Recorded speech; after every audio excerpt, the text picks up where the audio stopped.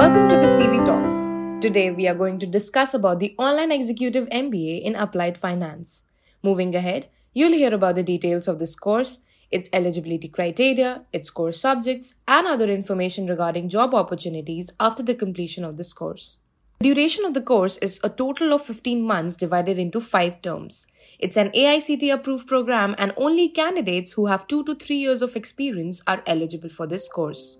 Average fees for this online executive MBA in applied finance can vary from 1,50,000 rupees to 4,50,000 rupees approximately. The highlight of this elective is it gives the student an in-depth knowledge about business-related models with quality structure of method and application of identifying and solving issues in finances. Universities like NMIMS, IIM Ahmedabad, and Indian School of Business offer this course at quite an affordable price. The major subjects that this degree comprises are strategic management, business communication, security analysis and portfolio, and personal finance.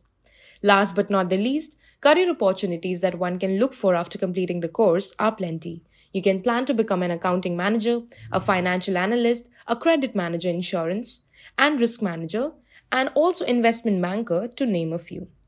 I hope this podcast gave you an insight of what this specialization can offer. For more such podcasts, log on to collegevidya.com where you can also compare and choose courses from 75 plus online universities.